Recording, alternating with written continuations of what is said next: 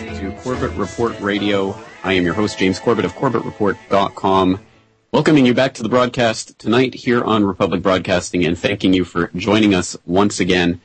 And as we get into 2012 and get things underway here, we're starting to see some of the things of the shape of things to come, as H.G. Wells and his ilk would put it.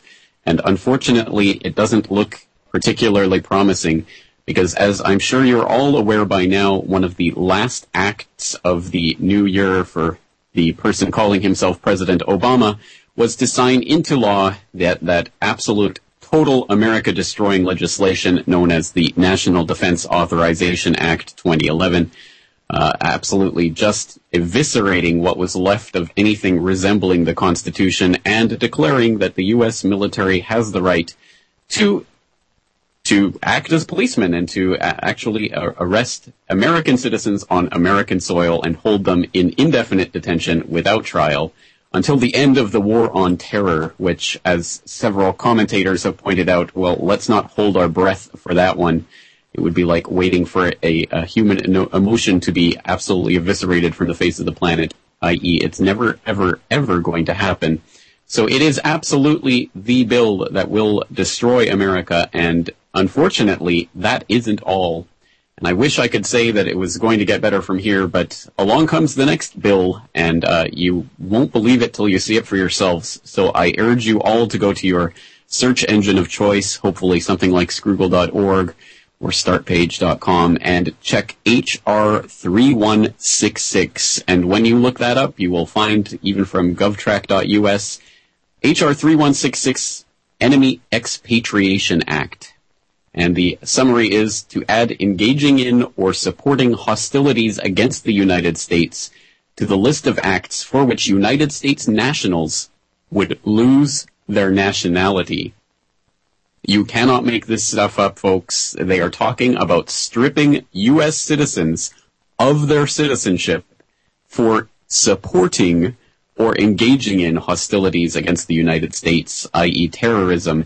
And as we know from the Patriot Act, terrorism was defined as basically any crime or misdemeanor because of Section 812 of the Patriot Act. So really, what we're talking about is taking citizens' citizenship away from them for being labeled terrorists. And we know how easily that label is applied and stuck in this day and age.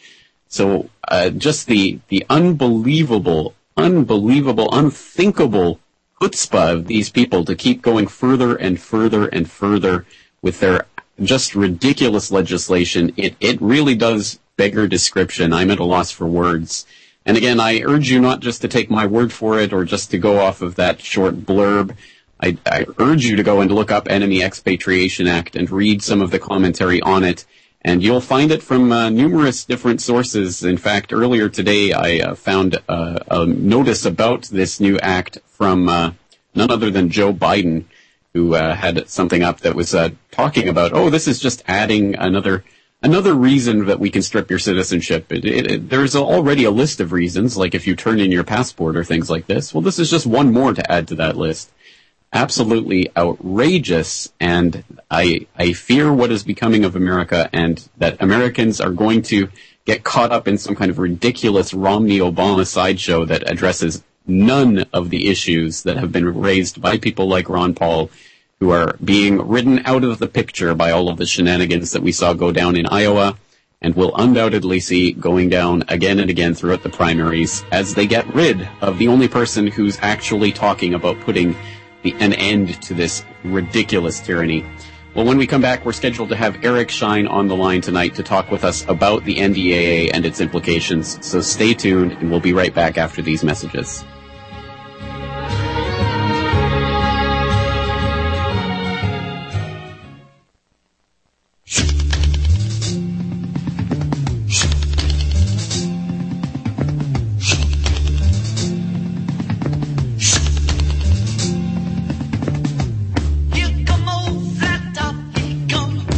Welcome back to the broadcast, friends. Welcome back. This is James Corbett of CorbettReport.com, and of course you are tuned into Corbett Report Radio. And as I mentioned before the break, we are hoping to get Eric Shine on the line tonight, our regular guest. He's, of course, at martiallaw911.com and crossingtherubicon.org. And he's also the host of his very own Republic Broadcasting show, In the Zone, which airs on Saturday and Sunday nights in this very time slot. So I'm sure many of you are familiar with him already, and his trials and tribulations with the Coast Guard, which is really, in many ways, a preview and a forerunner for what this NDAA legislation makes possible, or at least so we think. Of course, Obama has come out and said already that this NDAA legislation doesn't give him any new power to detain citizens. He's always had that power because of the initial agreement that Congress put their names to back in 2001 for the waging of the war on terror. According to Obama and his handlers, apparently that gives the U.S. president the power to detain anyone as a military combatant in this war on terror. So there you go. I mean, this is just the formalization of that, but I suppose we already know that they will continue pressing us to the wall further and further as far as they can get us to go and go along with it. Anyway, tonight we're talking about the NDAA and all of the ridiculous tyranny that it brings in. So if you want to get in on tonight's conversation, 1-800-313-9443, and that will get you up and on the air to talk about your thoughts and feelings about 2012 as we enter the year of what could be the implementation of total outright tyranny. I mean, we've seen the tyranny coming at us for a long time, but here it is right in our face with all of this ridiculous legislation they're trying to bring through. Once again, that's 1-800-313-9443. And while we're waiting for Eric Shine to join us on the line tonight, let's go through some of the stories about NDAA that's making its way through the internet and the blogosphere today on this 4th of January 2012 back in the United States. And we have from PressTV.com, of course, the Iranian news channel, which has a lot more news that you can actually use than a lot of the so-called news, unfortunately, in occupied America. We have this story: 3 arrested as Occupy protesters march against NDAA. And for people who haven't heard about this story, basically Occupy Wall Street organized something of a flash mob in Grand Central Station in New York City today to protest the NDAA and really just spread awareness of it. Basically, they were using the human mic thing that they've been doing at Occupy protests to basically talk about the NDAA and let the business rush hour commuters know about this America-destroying legislation. And what do they get for it? Well, they get arrested. And there's some quite dramatic footage online of this flash mob that developed today. Extremely interesting. I suggest you go and take a look at it. There's one actually that's up on a YouTube account called Joey's New York, and it's 8.5 minutes of this footage from Grand Central Station and some quite heated confrontations between the people there and the police, who of course are just doing their job and just getting rid of these darn protesters by arresting them and forcibly handcuffing them and dragging them off. And it's some quite dramatic footage. So again, I hope you'll go and take a look at that. And, of course, I'll put the link to that and all of the documents that I talk about tonight online on CorbettReport.com/radio shortly after tonight's broadcast. So I hope you'll stay tuned for that. But as I see, we have Eric on the line. So, Eric, it's great for you to join us tonight. Thanks for joining us. Yeah, James, sorry about the delay. I was trying to get in on Skype and was having a little bit of trouble. No problem. Skype can do that sometimes, but it's good to have you here in 2012 as we look forward to the new year, or look forward with dread to the new year of tyranny in America and the NDAA. But I don't know where to begin. There's so much to talk about, but perhaps we should talk about a recent motion for appeal for counsel that you laid with your ongoing case now against the U.S. Itself in the Ninth Circuit Court of Appeals. Let's hear about the latest. Well, you brought up an interesting point, though, because they changed, instead of it being Shine versus NTSB, the NTSB filed a motion to try to bow out and say we have no involvement in on this, and we have this case ruling. And as I did a little bit of research, it turns out it was case precedents that the NTSB had sought on its own, where an FAA judge had dismissed a case, and the NTSB, Barbara Hirschman, the same woman who wants to outlaw cell phones in all cars, she's the the chair of the board of the NTSB. One FAA ALJ judge dismissed a case against a pilot, and the NTSB appealed to the Circuit Appellate Court, when it never even got to the NTSB. So the full board of the NTSB, which is all 5 of the ALJ, FAA, Federal Aviation Administration administrative law judges for FAA cases, they are individual ALJs for the FAA issues. They form and become the full board of the NTSB, which is kind of a conflict of interest. You got it's almost, rather than like an appellate board, it's almost like an en banc proceeding. Like if you appeal to the Ninth Circuit, a 3-member panel of justices will hear your case or your petition or, whatever you file. And if you don't like their ruling, the panel's ruling, you then would appeal to an en banc panel, which is all the sitting justices from that circuit appellate court. In my instance, is the Ninth Circuit.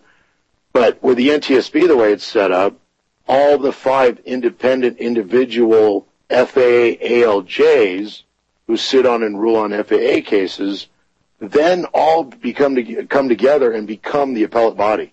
And it's kind of the same thing like with the Coast Guard, where my appeal from the Coast Guard administrative law judge, and remember, I'm not in the Coast Guard. The Coast Guard is supposedly the regulatory authority and licensing authority. Only problem is it's a branch of military doing this now. I have to appeal to the admiral after the FAA or after the Coast Guard administrative law judge. I appeal to the Coast Guard admiral, the head of a branch of military that I'm not in, and an admiral in a uniform, a military service now, and he gets to rule on and decide. Then I appeal to the NTSB, this civilian, board, and then eventually I appeal to the Circuit Appellate Court. I never get before a real district court. I never get a jury trial. Things like Miranda and everything else don't apply. And it's to the point where they're using these administrative proceedings, saying that they're administrative and or remedial and or internal, but then using that to exclude the federal rules of civil procedure, federal rules of criminal procedure, federal rules of evidence. They can use hearsay within hearsay. That means you heard someone else say, and that's fully admissible in court to convict you of whatever they want to charge you with. But I just filed a motion for assistance of counsel because in these proceedings, the way they were constituted originally and have been shut down numerous times by Congress itself, is Suits and Admiralty Act in 1965 and a bunch of other instances, and the creation of the Department of Transportation and moving the Coast Guard from commerce into transportation. But the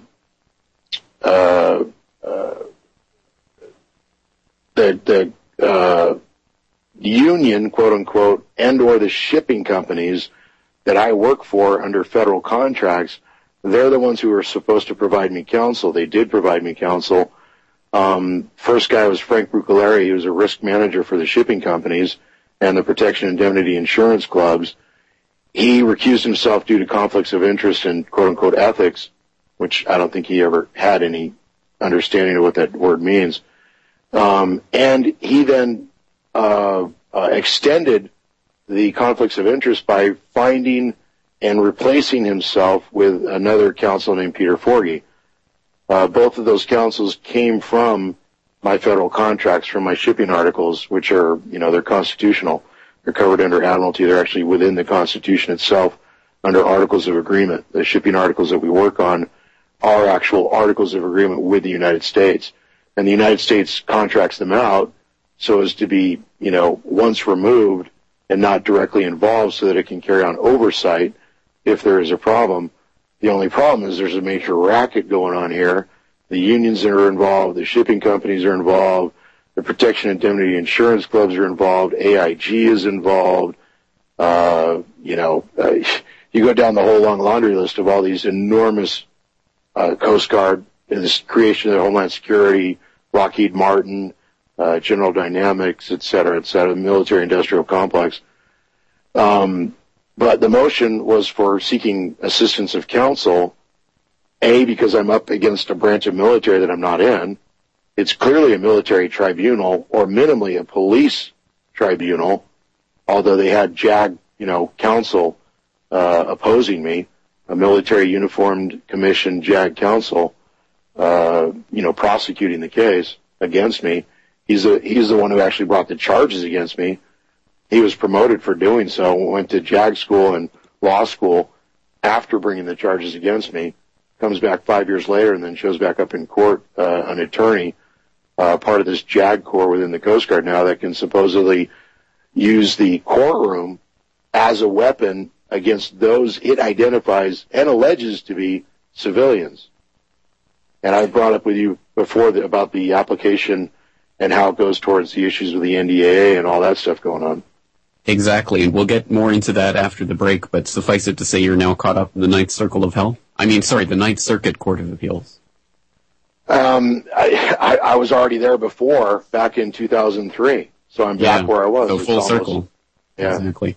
Well, unfortunately, it just continues to go round and round and round, but we have to go through this because this is exactly what is coming down the line for average citizens out there. So let's stop right there, but we'll be right back in a few minutes talking with Lieutenant Eric Shine, martiallaw911.com and crossingtherubicon.org, and we'll be right back after these messages.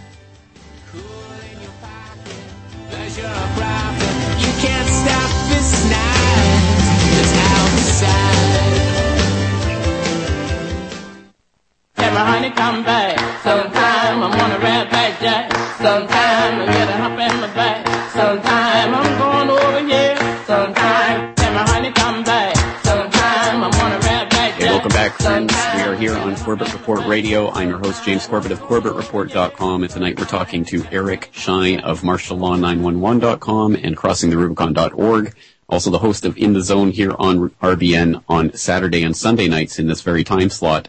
And tonight we're talking about all of the dreadful implications of his ongoing case against, with the Coast Guard attempting to prosecute him in a military tribunal and all of the craziness that has spun out from that over the past almost going on 10 years, a decade of absolute ridiculous oppression. And tonight we're thinking about the implications of this for the new legislation that's coming along to legalize the detention, the indefinite detention without trial of American citizens on American soil by the U.S. military, aka the NDAA.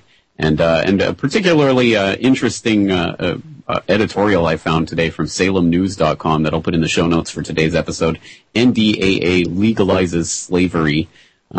You don't get much more basic than that, and unfortunately, that's basically where we're heading. But Eric Shine, perhaps you can draw out for the listeners a little bit about how your case interfaces with this new legislation and what it really means for the average person out there. You bring up, I could go to, you could talk about just about anything, medical or federalizing healthcare and all this other stuff.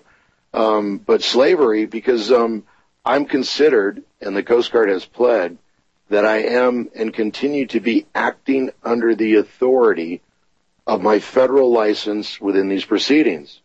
That means I'm working. That means I'm working in these proceedings. The only problem is I'm not being paid.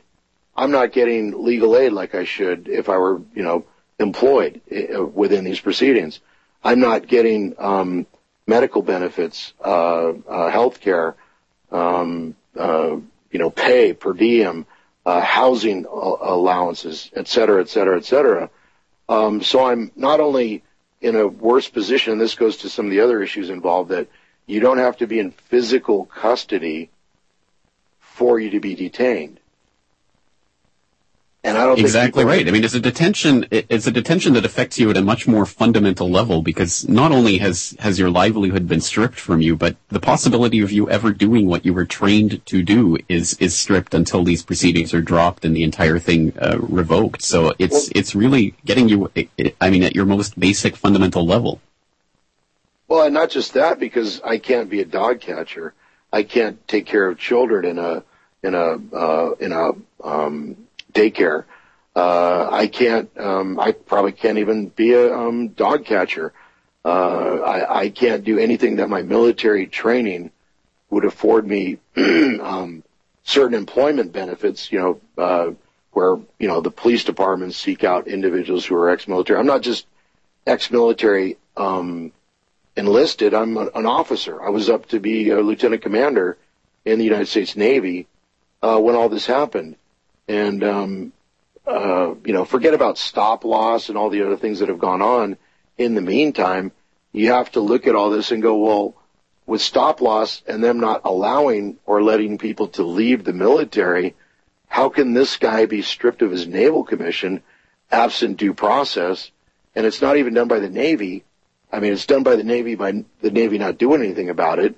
It's done by the Coast Guard, who has stripped me of not only my naval commission, but also my top secret security clearance, my use of my marine engineering license, my, professional engineering license, my degree in marine engineering, the fact that I graduated from a federal military service academy, and more. None of that I could put on a resume because basically, and this kind of goes to, I was thinking about this earlier today, George W. Bush ended up going to my academy, one of the first times we've had a president there in a long time. Roosevelt instituted the academy back in 1936. So the Bushes and others hate Kings Point for obvious reasons because it's tied to Roosevelt. And I, not just because I came from there, I see the need for it, and I applaud the purpose of the academy and the state maritime academies. Only problem is we don't have, any purpose for them because our merchant marine has been outsourced to foreign countries. But George W. Bush went to the academy for, I don't know if it was a graduation. I think it was a different ceremony.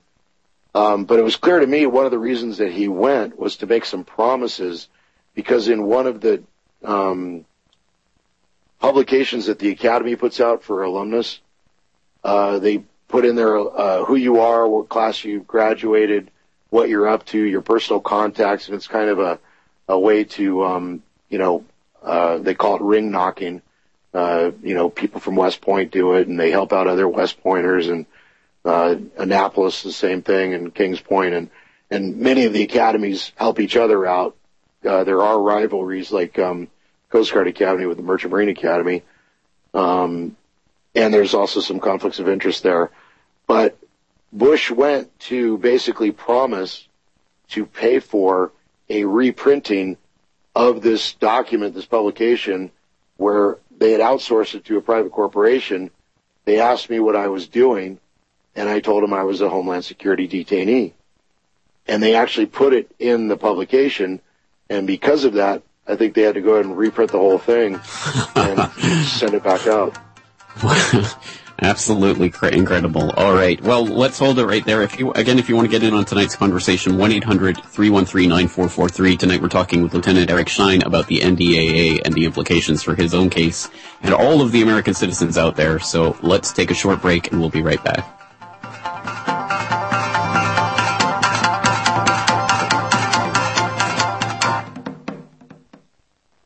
You're listening to the Republic Broadcasting Network, because you can handle the truth. All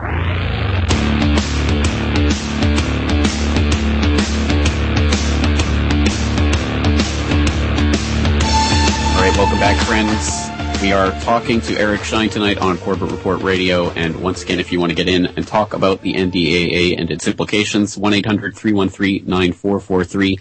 And earlier in the broadcast tonight, I was talking about even more of this insane legislation coming through, talking about a new act called the Terrorist Expatriation Act, and I misidentified the person that I had seen writing about this. It wasn't Vice President Biden. It was actually our old friend, Senator Joe Lieberman.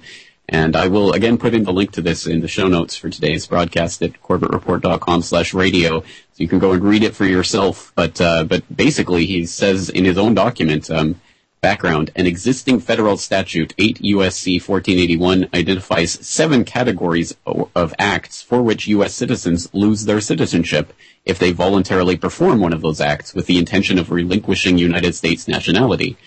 For example, serving in the armed forces of a foreign state that's at war with the U.S. or formally renouncing your nationality. And it says the Terrorist Expatriation Act would simply add another category to the list of acts for which a U.S. national would lose his nationality, namely providing material support or resources to a foreign terrorist organization as designated by the Secretary of State or actively engaging in hostilities against the U.S. or its allies. So basically now all they have to do is slap the terrorist moniker on you, and they can strip you of your U.S. citizenship and nationality. And then we know it's a fair game for any type of military tribunal or whatever they want to do with you, even regardless of the NDAA. So Eric Shine, guess what's next? Anyone they don't like can be just called a terrorist and have their citizenship stripped from them. Tried to connect me to Timothy McVeigh. Mm-hmm. I have no connection to Timothy McVeigh. But they don't have to prove it. All they have to do is allege it. Because like even in these proceedings, and what I'm trapped in, hearsay within hearsay is admissible. So the fact that the lieutenant in the Coast Guard presented that in the proceeding, that he heard someone else say it, or someone else was, going to testify to that effect, who never did. It turns out it was because I put it, and I've talked to you about this before, I put it in a whistleblower letter to Secretary of Transportation Norm Mineta about what was going on in the Merchant Marine, and I used McVeigh's what happened in that whole incident in the OKC bombing as a prime example of why we can't allow domestic crime, terrorism, whatever you wanted to label it, to go unchecked. And they tried to use that, using that as an example to somehow connect and tie me to Timothy McVeigh. And, the only person that spoke up for me was myself in the proceedings at the time and the attorney that I had at the time.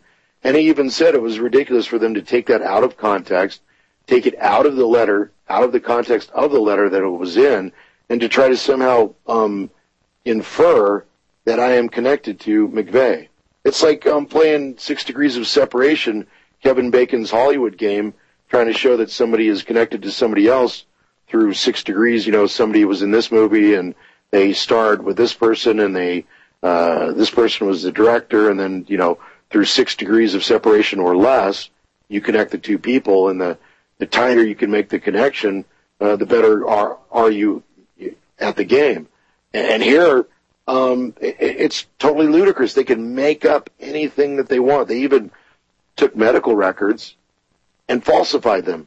They altered them and said that I said that evil spirits possessed me at times. I never said that. And it's one of those acts that has that wonderful wording, providing material support or resources to a foreign terrorist organization, whatever that means. And that can mean absolutely anything they want it to, as you well know. It's completely ambiguous. It's totally open-ended. It's open to interpretation by whomever. And it's not, well, I was going to say it's a secretary, well, the many of the functions, and this goes to the NDAA, many of the functions of the FBI and Department of Justice have now been turned over to the Department of Defense. So civilian authorities, civilian functions have now been relegated, and the United States has been declared to be a battlefield. So they can do anything under articles of war, and we don't have articles of war, which is part of the problem. So they're basically, and Congress is supposed to legislate or create those articles of war, and all of this, it's not supposed to be as a rider to the National Defense Authorization Act. It's supposed to be a standalone, bill to where it's really clear and it's, debated upon and deliberated upon. And none of that's happened. It's all been piecemealed by the Military Commissions Act, the Warner Defense Authorization Act, 2006, I think it was, H.R. 1540, 1867, a Senate bill, et cetera, et cetera, et cetera, the Homeland Security Act, the Patriot Act 1 and 2.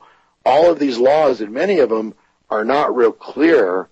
It's very difficult to try to understand how the law has changed, because many of the laws were written in such a manner to take a section of another law out, or replace a period with a comma, or replace a comma with a period, and rewrite legislation to where if you went in, and because many of those acts were thousands of pages long, to go back in and try to cipher what the actual changes in all of these laws were, it was next to impossible. Exactly right. I mean, they make it a labyrinth on purpose. And on that note, it was interesting doing some research for a recent video that I created. I was doing some research about the Patriot Act, and lo and behold, Joe Biden a few years ago was quoted as actually bragging about how what he had drafted back actually before OKC, just before OKC, they drafted this big crime omnibus bill that would have done a lot of the things that the Patriot Act ended up doing. It didn't end up getting passed, but then after the Patriot Act got passed, he was all proud that, much of my 1995 anti-terrorist bill ended up in the Patriot Act. And it just goes to show again that they have this legislation on file waiting to bring out at whatever convenient excuse they can, any big event that they can use to get the impetus behind their political agenda. They'll just roll out this giant document that's ready to go, and everyone thinks that, oh wow, they just crafted this giant, incredible Patriot Act with all of the changes and just mind-boggling. You have to do backflips in order to be able to read it properly, and as if it was just created in a few weeks after 9/11. Of course it wasn't. They've had it sitting there for years, just like they have whatever the next legislation will be sitting there right now waiting for the next big event.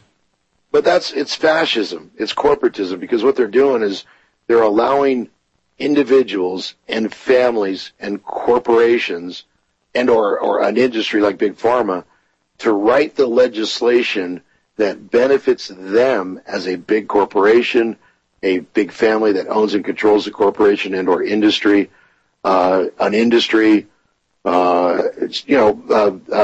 interests like Chertoff, and we've talked about this before.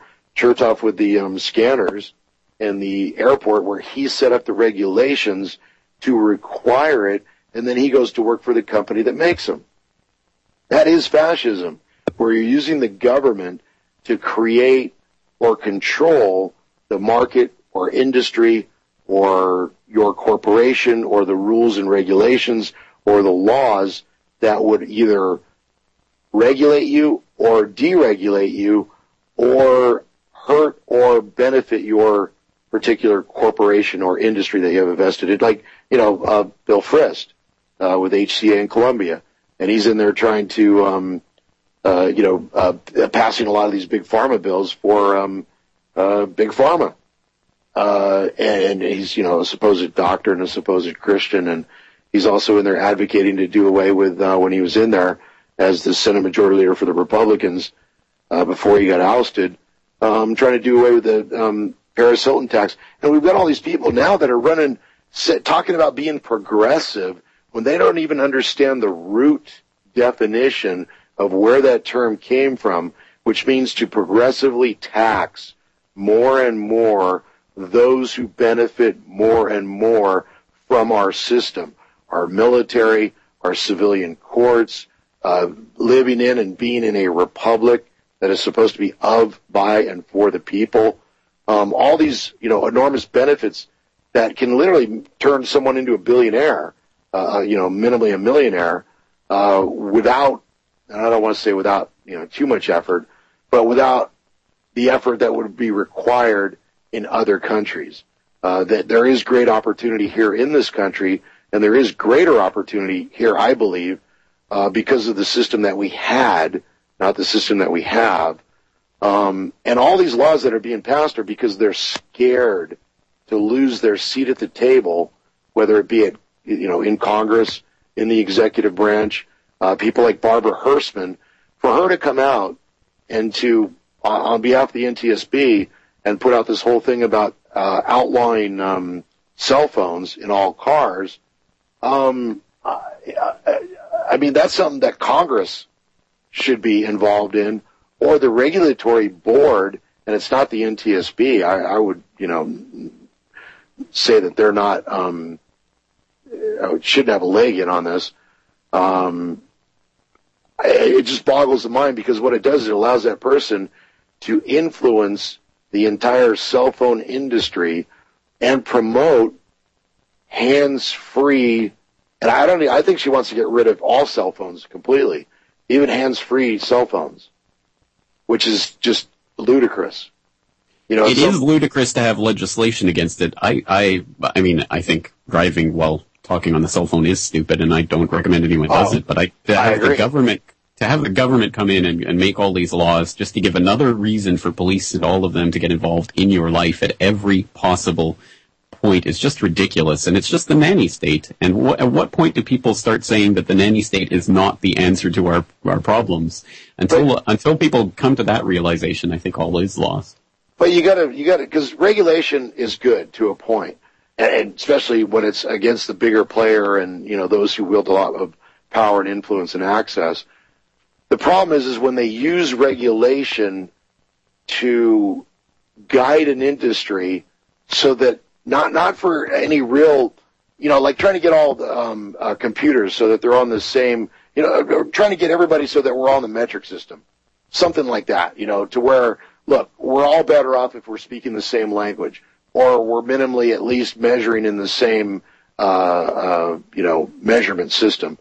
Things like that, even for computers, like trying to use the same adapters and plugins, or so software can speak to itself, whether it be an Apple or an IBM, that they're not two entirely separate systems, to where there is communication between the two types of systems. To make them to be more universal is not a bad thing. But when you come in, I don't know about that. I don't think I agree with that. I think if people want then they'll buy systems with that. There's no reason to make a law about it. I'm saying more like AC, like the European Union is, or most of it, or part of it, is on and so is Japan, on a different electrical system than the United States. Like we're on 110, and I think Europe is on it's like 125 or something. I don't know off the top of my head, but yeah, there is different systems. But again, right. I don't think we need the government for that. Do you think people would have all of these vastly different competing electrical currents coming into their house if there wasn't a government regulation saying so? Of course not. I mean, the energy companies would be deciding it, and the people would decide with their pocketbooks who they're going to buy their electricity from. Again, I think government is the problem. It is not the solution. And all of these ridiculous petty regulations that they get involved in is not the answer. And giving people... but you're missing my point, because, and I may not be giving the best example of it, because I'm trying to go more to the issue of fascism, where you're using individuals that are literally in your family to go in and write legislation, not to where it benefits the people as a whole, rich and poor, and it's about commerce, trade, transportation, the free flow of ideas and commerce and transportation, to make things easier and or better for everyone. Like building a road or a highway, we all benefit from that, rich and poor. And at some point, we should all pay same or similar taxes, for that. It's part of the public trust, just like a public library. But when you go into and you work in government intentionally to write legislation to turn business in an industry to you, like KBR, like Dick Cheney would probably be a better example, and what he did with Halliburton and KBR as vice president. Much of it we don't even know, because he did it in secret meetings, energy meetings. That's the kind of stuff I'm talking about, as to where it's more, he's not doing... And because I'm not anti-government, I'm anti-corruption. And I am more of a small government, especially a central or federal, small central or federal government, and most of the power resting in the hands of the people and or the states, and not the federal or central government. I hear you, and I understand what you're saying. I just think that the more I look into it, the more I believe that really it is just a question of letting the market decide, because I really don't think government... I mean, it's nice to have the ideal that government should be this, thing floating over everyone and deciding what they should or shouldn't do in the cases where it's good for them, but then corruption gets in the way and the corrupt people get into positions of power. I don't think that's the case. I think corruption is the norm. It will always be there, which is why centralized power has to be absolutely limited as much as humanly possible, because otherwise we end up with tyranny every single time. And apparently a few thousand years of history isn't enough for people to learn that.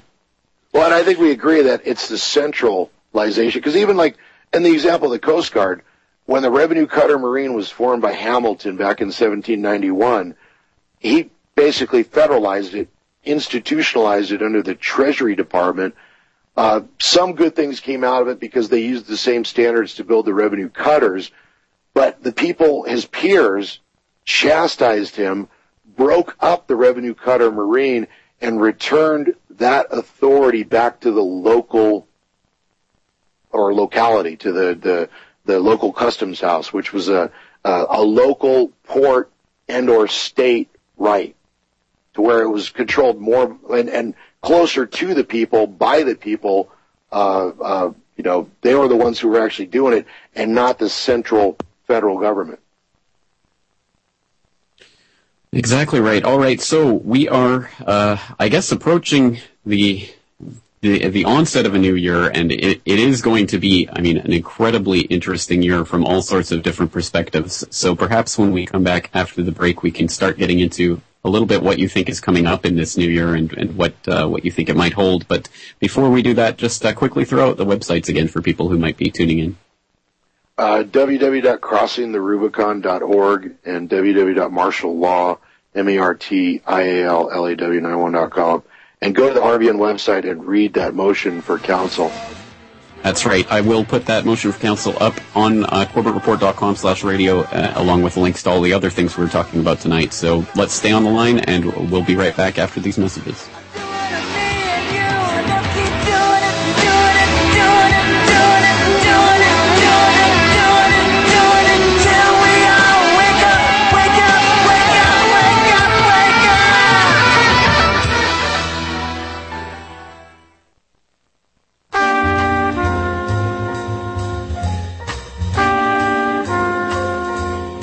Okay, welcome back, friends. James Corbett here of CorbettReport.com, and tonight we're talking to Eric Shine of CrossingTheRubicon.org, MartialLaw911.com, and of course Republic Broadcasting's very own In the Zone on Saturday and Sunday nights in this time slot. So, Eric Shine, just before the break, I was raising the specter of the new year. It's just an arbitrary turning of the calendar, but it does present us with a chance to look either retrospectively or prospectively. So let's take a look at the next 12 months and what you think is coming up in terms of this type of legislation and what we might be seeing around the corner.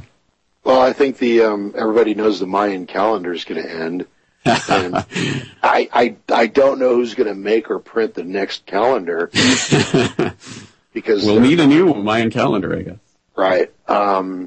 And the end of the world is supposed to happen December 21st, 2012.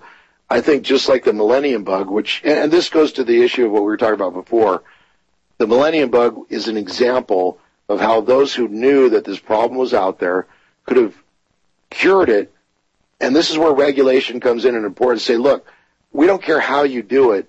We want everyone out there making software and hardware to fix the clock. So in 2000, it's not an issue. If only government would help us fix our clocks. We can't do it ourselves. Well, but they don't want to do it themselves, because what they did was the industry waited till 2000, used fear and terror because they know it's such a good marketing tool. It gets people to buy stuff, stock up on water and food and whatever. They sold a ton of hardware and software because of the millennium bug that was more about hype than anything else, and they used it as such to sell stuff, just like what's going on. It's what we're living in right now is the epitome of what I'm talking about, to where we're using fear and terror and terrorism to promote Homeland Security. They've spent $1 trillion on airport security since 9/11, and we're not any safer than we were. $1 trillion. Do you realize how much money that is? And show me where that money was spent wisely. Wisely. Money spent wisely by the government? That's pretty much a contradiction in terms. No, I think you're going to have to come up with a better example than Y2K for me, because I just still don't understand why the government has to tell us what to buy or not to buy, or how to set our clocks or anything like that. In fact, the less government is involved in business, the better, as far as I'm concerned. But see, it's certain things like making buildings earthquake-proof and putting out the regulations and or standards, and using some kind of a, whether it's a civilian, and I hate to say civilian board because it becomes so administrative and not trying to get into a court and cure any kind of problems is problematic at best. But we need certain, building codes to make things earthquake-proof in California. New buildings should, follow that. If you want to build a new building, it should meet those minimum requirements. I believe it should also have adequate parking, that should be required. If you're going to build a new building, especially in the heart of the city somewhere. And then you're legislating a transportation industry into existence that may not have been there if it was allowed to develop by itself. And again, it's also saying that consumers are too stupid to understand about earthquake resistance and things like that. You can't check that yourself. You have to have daddy government coming in and telling you how to build a house. Again, I don't think so. I don't think the government has a place in things like that, and I think we're going to have to agree to disagree there. But people who are interested in following this conversation as we continue it, we're going to be talking with Eric Shine on CorbettReport.com tomorrow, so look forward to that. And we'll also be talking to Stuart Rhodes of oathkeepers.org tomorrow night on this very broadcast, continuing the discussion about the NDAA and all this legislation that's coming down the line. Just absolutely ridiculous. Once again, please check CorbettReport.com/radio for the links to all of the documents that we talked about tonight. And until tomorrow night, thank you for listening and take care.